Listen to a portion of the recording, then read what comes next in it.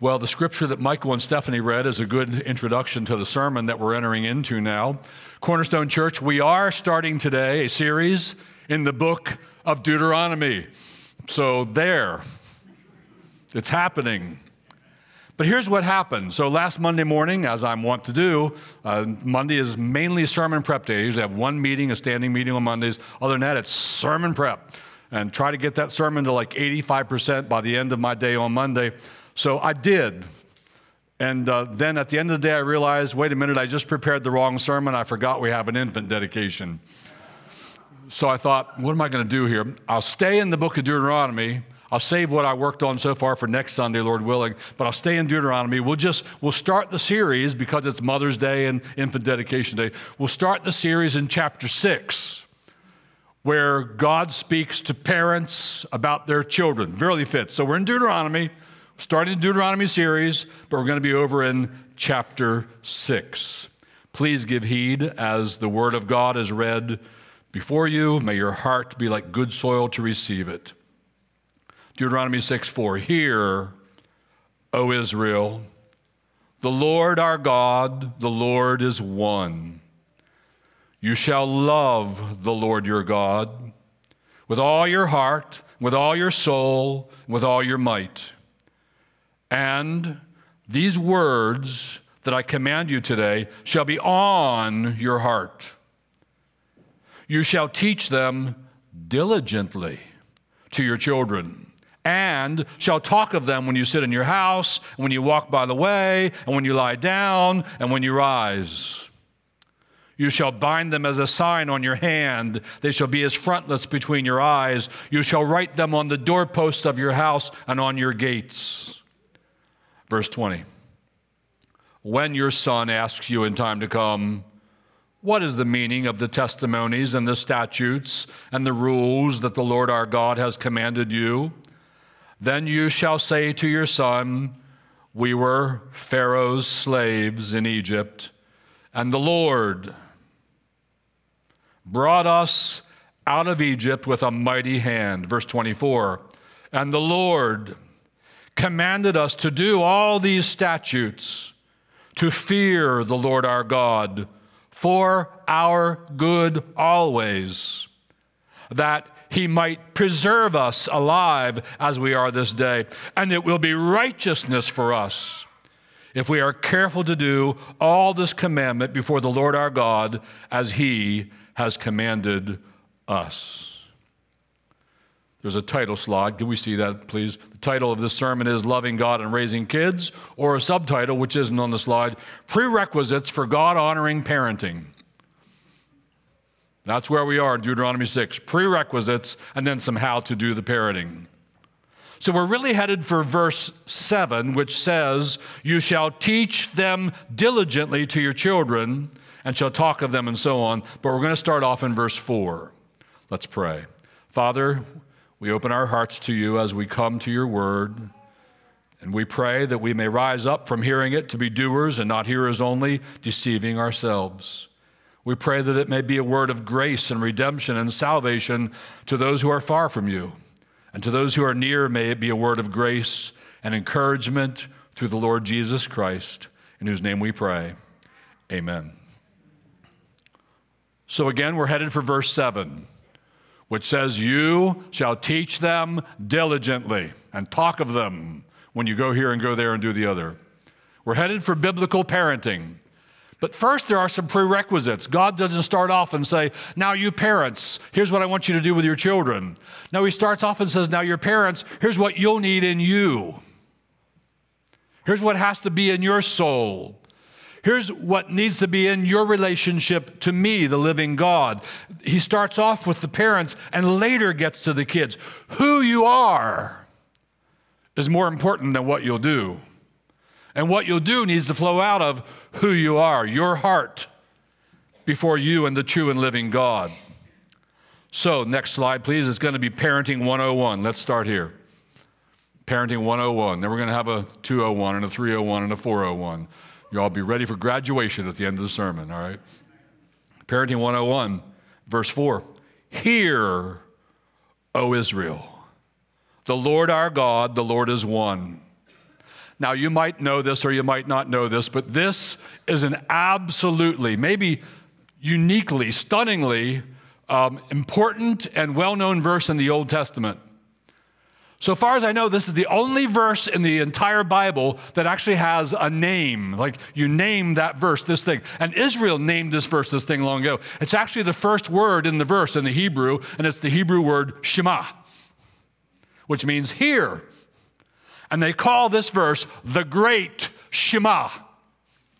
There are lots of other Shemas in the Old Testament. Lots of other times when God says to his people, hear, listen, pay attention, listen up.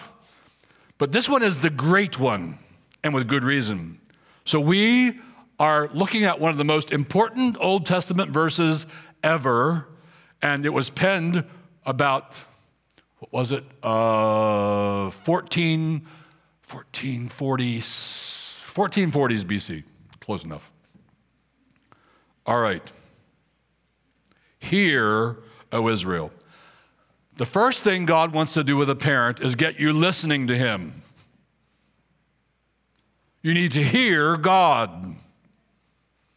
You need to have a heart in you that wants to hear God's word. You need to be like, I believe it was Mary who said, "Speak, Lord, for your servant is listening." God wants to teach us to hear. The Proverbs often say things like, incline your heart to hear him. That's what he's after right here. If you want to be a biblical parent, if you want to do your son or your daughter the absolute very best, the most good you could do for them, it's got to start with you hearing God. Hear, O Israel. And what's the first thing he wants you to hear about God? Well, it reads, the Lord our God, the Lord is one. But in the original, there's no verb, there's no is in that part. It's just this, Yahweh, our God, Yahweh, one. So he's really emphasizing to us there is one God over all the heavens and the earth. There are not 2 or 3 or 5 or 25 gods. There's one God. He is the God of Israel. He's the God of the Bible. He's Yahweh. He's Jehovah. He's the Father, the God and Father of our Lord Jesus Christ. He's the Trinitarian God, the Father, the Son, and the Holy Spirit. There's one God. So this is where you must start with parenting. You must be a person who hears and receives into your soul there is one God, and I'm just going to add to it because it really comes in the next point, but we're going to start adding it now. And you want him, you have him to be your God. In other words, back to the Lord is one God. There is one God in the universe, and he's not you. Because you're going to have to model that for your son and daughter. You're going to have to teach that to your children because they just about really do believe when they're very little, I'm God. Like the whole thing swirls around me, and my parents are there for me, and the milk is there for me, and the diapers are there for me, and when I don't get what I want, when I want it, man, it would be murder if I was bigger. Good thing they're harmless. So you're going to have to model and teach that, guess what, son? You're not the center of the universe. All things don't revolve around you. There's a God, a great God. He made the heavens and the earth. He sits on the throne. Jesus Christ, his blood-shedding son, is at his right hand. And he's God. So this is biblical parenting 101. God is God.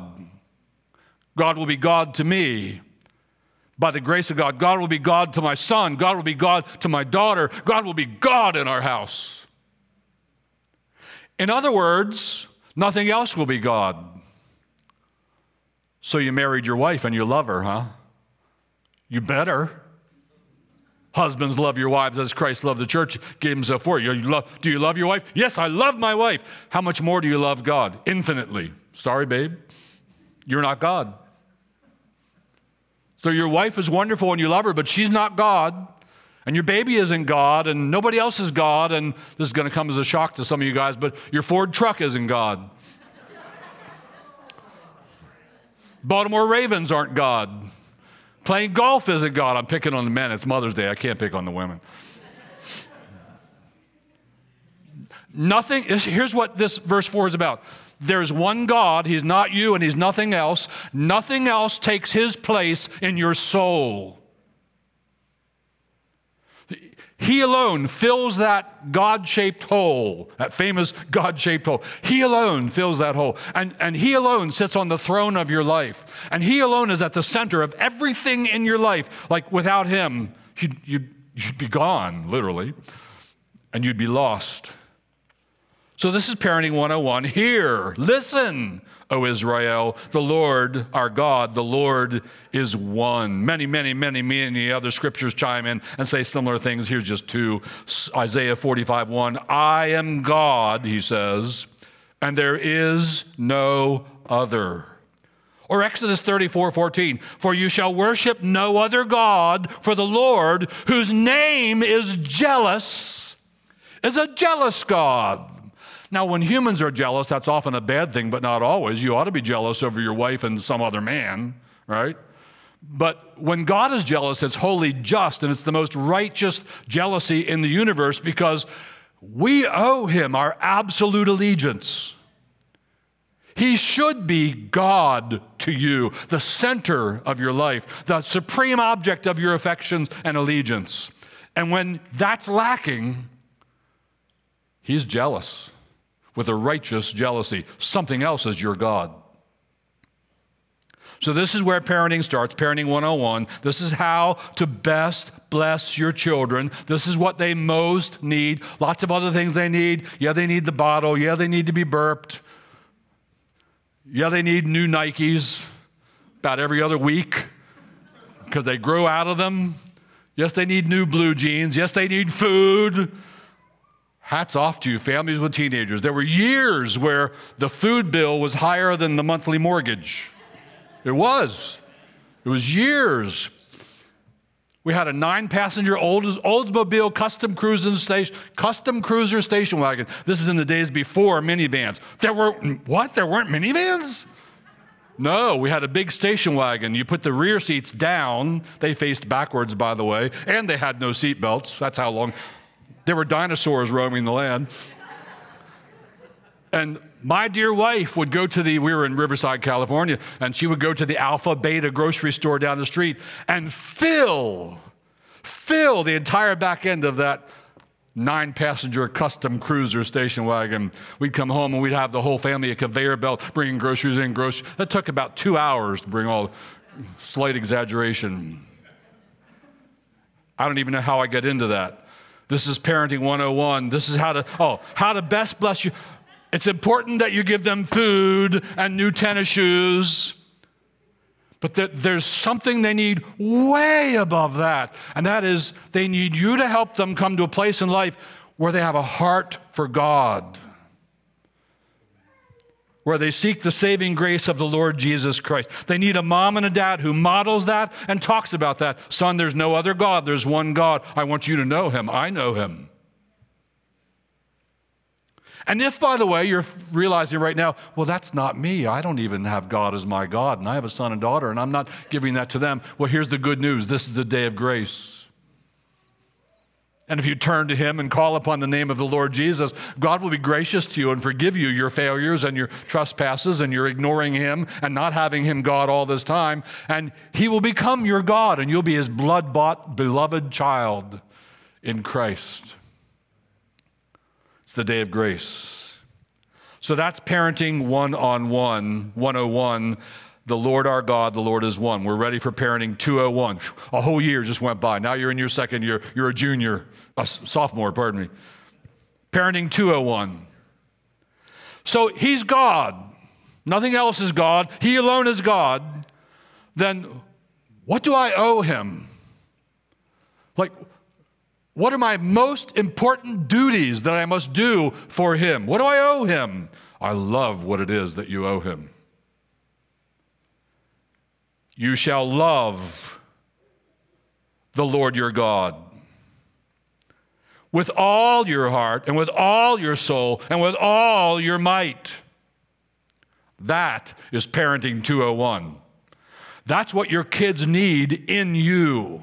That's a prerequisite to being a God-honoring biblical parent who can hopefully lead them to saving faith in Jesus Christ. You need to be a blood-bought child of the living God, and you love the Lord your God with all your heart and soul and all your might. You love God.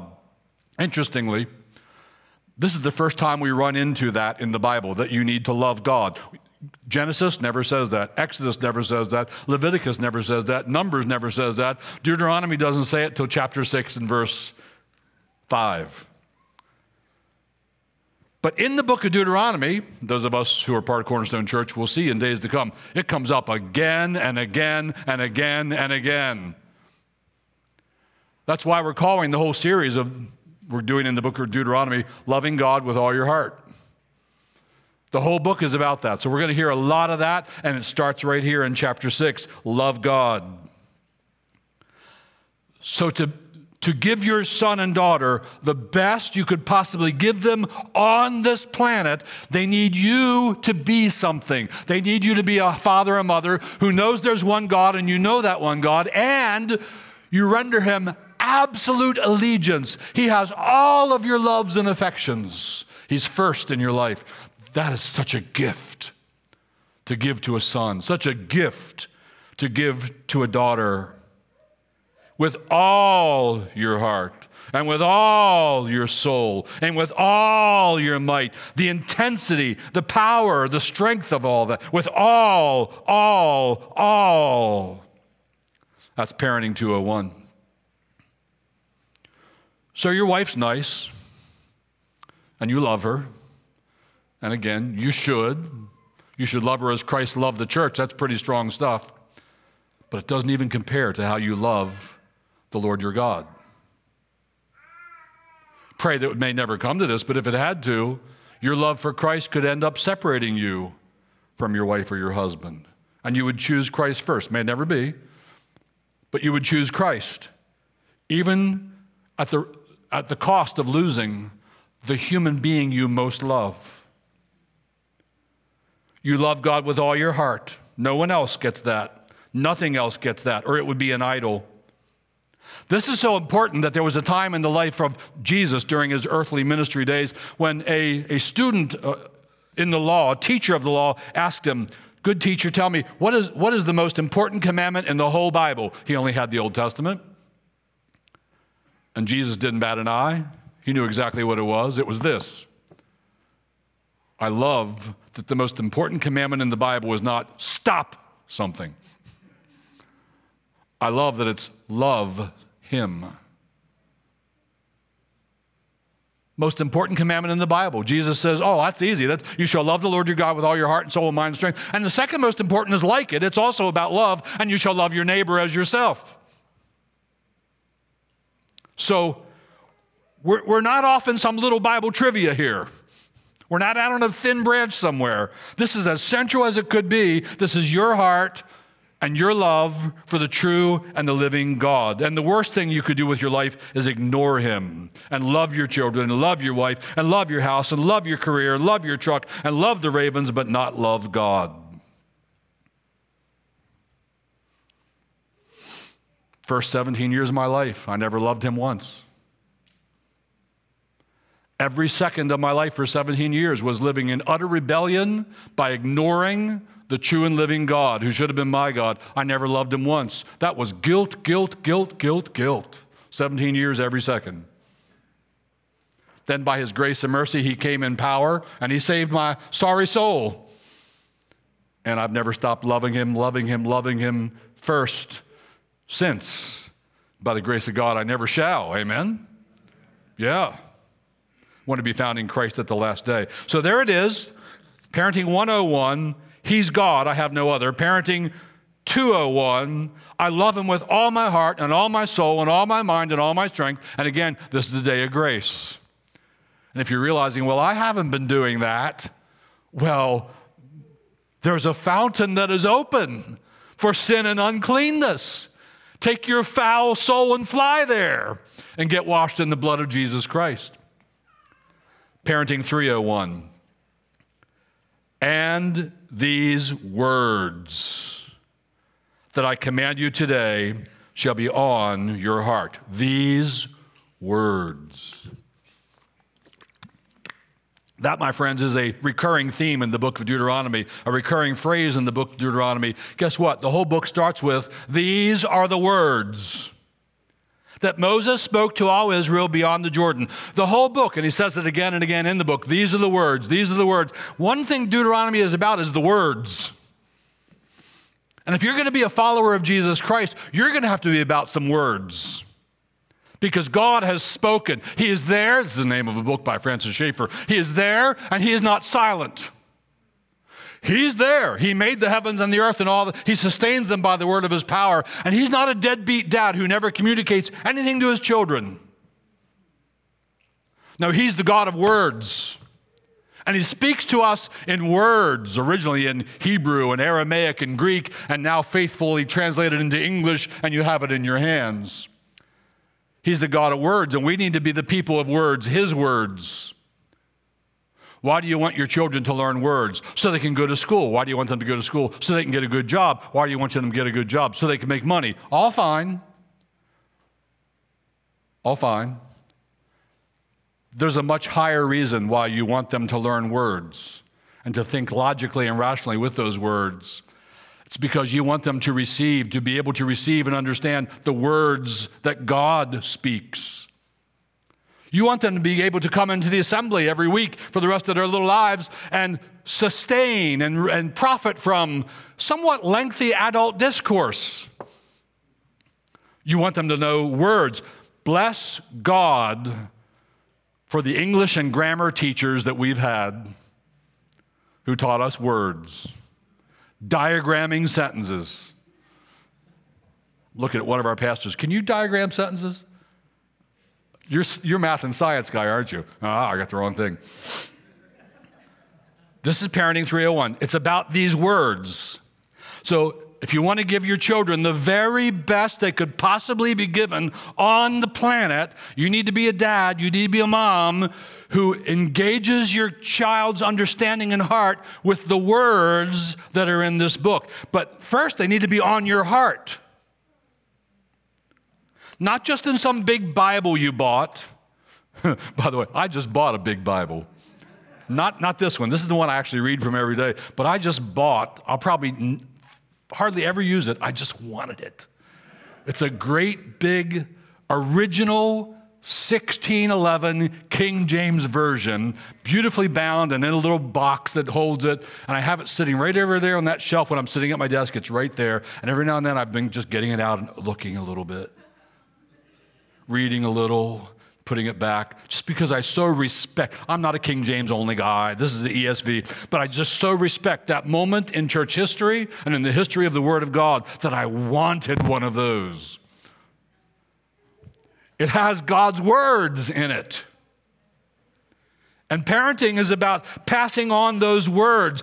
Isn't it interesting the extent to which God made children? Like they're hardwired to be able to acquire language skills rapidly. I mean, once they start.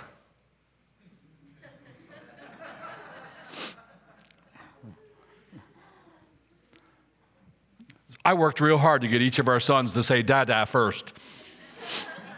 And they did. I've read since then that actually it's an easier word to say, so it's not fair. Easier to say dada than mama. But I enjoy going around to the babies of the church. I did it to one already this morning. They were back in the corner. And I've done this with her before, too. I come up to her, and this is a confusing moment. It like mixes categories. I come up to her and say, da, da, da, da, da, da. And she looks like, you're not supposed to be the one saying that. But it's fun. They get words. And God has deposited his words in a book. And you have that book. And you're to be into those words. They shall be on your heart. That doesn't mean you have to be a scholarly type person. Some of you naturally are, and some of you aren't. And the ones who aren't just aren't. You're not going to be. You're doers. Bless you. We need doers. Some of you are consummate doers. Come to my house tomorrow. I'll give you a list. We need doers. So we have doers and we have thinkers. This doesn't mean everybody's going to be a thinker, but this means the most consummate doer, when he hears God's word, is going to go, yes. Oh, Lord, I want this. I love it. These words that I command you today shall be on your heart. Jesus said as much. Man shall not live by bread alone. What are you going to provide for your kid? Well, food. Good, you ought to. You ought to love, protect, and provide. You better. It's your job. Especially dad. If any man won't provide for his own, he's worse than an unbeliever, because they all do. They provide for their own. But Jesus said, yet there's a higher provision you need to give them. Man shall not live by bread alone, but by every word that comes out of the mouth of God. And the psalmist had this heart in him. The words of God are on his heart. He said, oh, how I love your law. And Paul says to the Thessalonians about the people who rejected Christ in their town, they did not receive a love of the truth. There's a love of the truth that you receive when you receive Christ as your Savior and your God. When he gives you a new heart, you love him. You love his kingdom. And now you love his truth. Again, you might not be an egg-headed, pencil-neck, thick glasses, scholarly type. I wasn't looking at you, sir, because I thought you're one of those. Though you do wear glasses. So do I. Doesn't mean that. But again, you're a doer, but you love going to church and hearing the word. You love driving your car and hearing the word. You love having some time in your own Bible and receiving the word. You love all things word. And you give that to your children. You're like Jesus' disciples. Their heart burned within them when they heard Jesus' words. People were turning away from Jesus, remember in John chapter 6, and Jesus says to his disciples, you guys want to leave me too? You going to go away? And they say, Lord, where else would we go? You have the words of life. Yeah, these become the words of life, and there's nowhere else you'd want to go. Nowhere that doesn't have these words. So there's parenting 101, God is good. 201, you love God. 301, you love his words. Now we're ready for actual parenting. You're a senior. It's 401. Here's what you actually do. Out of all the things God could have said, all right, parents, here's what you need to be thinking about. This is what he chose. You shall teach them the words diligently to your children. Boom. Now you're parenting. Well, of course. What could be more important than you angling for their soul with the words of God? What would you put ahead of that? Other things might get more time. Frankly, you probably spend more time changing diapers than you will in those days giving words.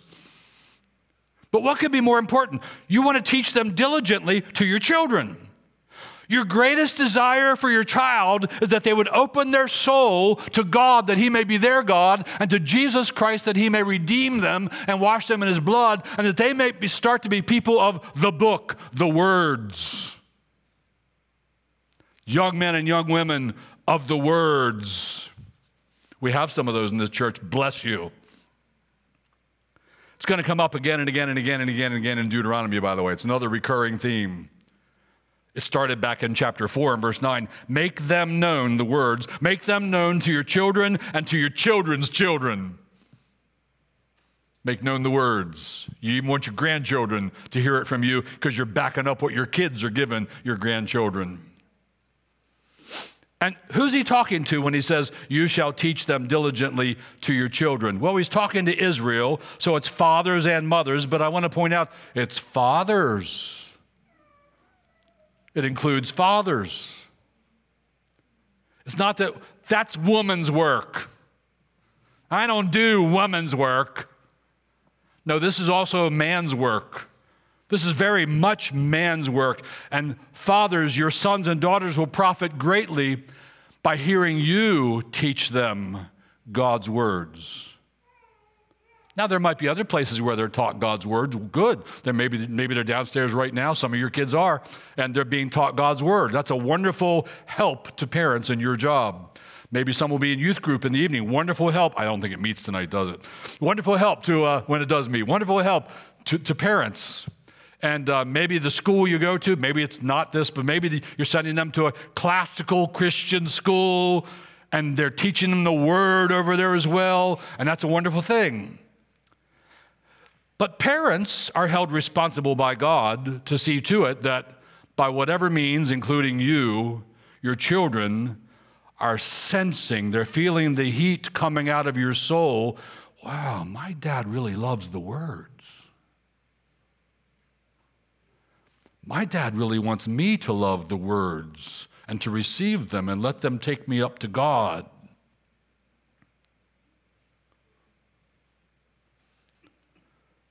There's something very special about a child learning about God and the will of God and the things of God from mom and dad. Teach them words. And then what else?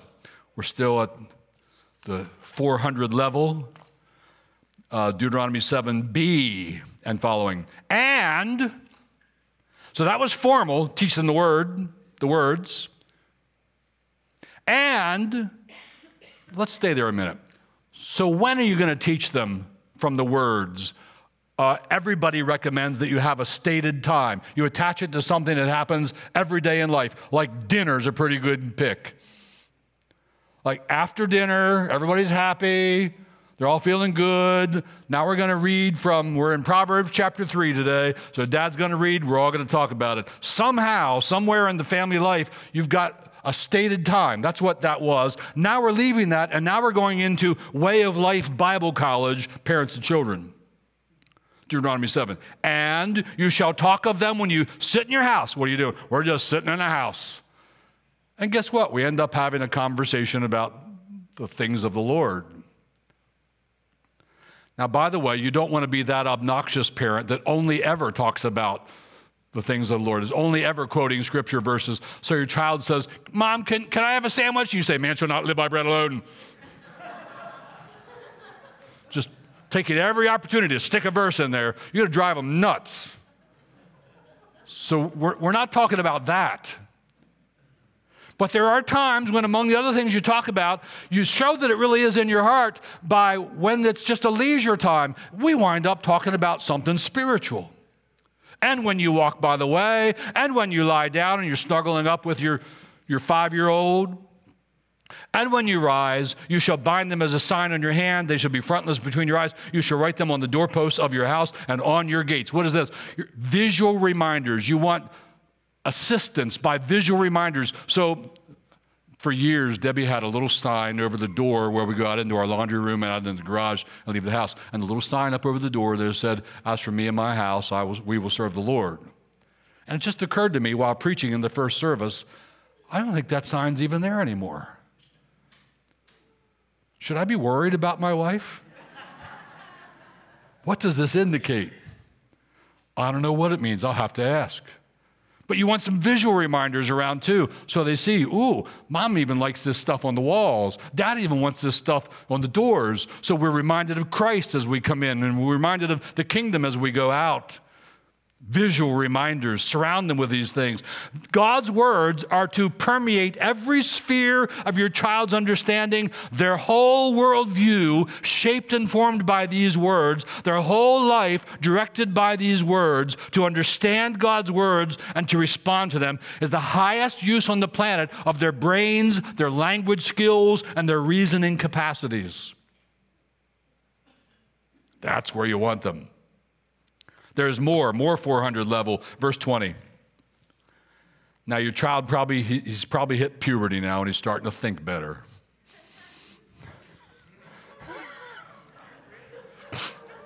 There must be a story behind that laugh.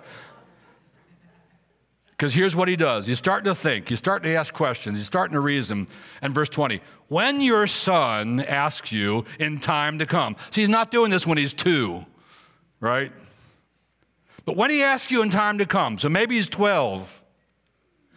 Hey, Dad, what is the meaning of the testimonies and the statutes and the rules that the Lord our God has commanded you? Hey, Dad, What's this all really mean? The cross, the blood of Christ, salvation, heaven, hell. What's it all really mean, Dad?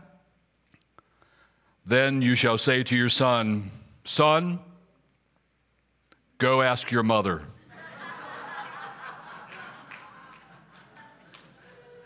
That's not what's in the text, brothers. Then you shall say to your son, and then you share your salvation story, your testimony. Son, man, let me tell you. Let me tell you what all this means. We were slaves. I was lost. We were slaves to sin in Pharaoh's Egypt in their case. And the Lord brought us out of that slavery, brought us out of Egypt with a mighty hand. Son, these words are word of life to me because I've been saved by grace through faith in Christ because of these words. God had mercy on me and delivered me. Here's what your father used to be like. You never knew me then. I hadn't even met your mother yet. But here's what it used to be like. And then I came to know Christ and I heard the gospel and everything changed. And you're telling them from your own life what the Lord means to you. And then you go, verse 24. And the Lord, you're still talking to your son or your daughter. And the Lord commanded us to do all these statutes. So now we're coming to the actual commands of the Bible. Why? To fear the Lord our God. So what does it mean to fear the Lord? The fear of the Lord is the beginning of wisdom. You're just starting to get wise when you start to fear the Lord. What's the fear of the Lord? It's taking God seriously. So all of a sudden you're not ignoring him anymore. You're not mocking him anymore. You're not avoiding him anymore. But, oh, he showed up on your radar. There's a God. I need to take him seriously. It's a fearful thing to fall into the hands of the living God. God is love. God is a consuming fire. Oh, I need to know more about God. He's the God and Father of the Lord Jesus. What's that? To fear the Lord our God. And you want your son and daughter to take God seriously. Son, we fear God. And why, Dad? Why all these commandments? Why all this fearing God? For our good always, that he might preserve us alive. Son, I want you to understand, there's a lot of commandments in the Bible. They're all for your good. God's not a great big cosmic killjoy. He's not sitting up there in heaven looking for any humans who are having fun. Stop it. No, the commandments are for your good. When our first two sons were our only sons and they were little, we lived in a rental home and it had a front yard. There was a busy road out there. There was a school over there, so there's buses and cars all the time. But we wanted them to be able to play in the yard, so we put up a fence in the yard with permission, but we did. We put up a fence in the yard. And what would they do? They'd go out to the edge of the fence as close to the road as they could get, and they'd push on the fence and want to get through. They were probably like, our rotten parents, they hate us. They're trying to kill us. They won't let us have any fun. They built this fence and we can't even go out in the road. No, you don't understand. It's for your good. And all of God's commandments, son, are for your good. Everything you find in the Bible is for your good, that he might preserve you alive as we are this day. And, let me add more to it. Here's another layer. And it will be righteousness for us. And now we can say with New Testament eyes, if we allow the law to show us our sin and our depravity and our need for Christ, and if we flee to him and call upon him and find his grace and his mercy, it will be righteousness for us. If we are then evangelically moved to do all these commandments before the Lord our God as he has commanded us.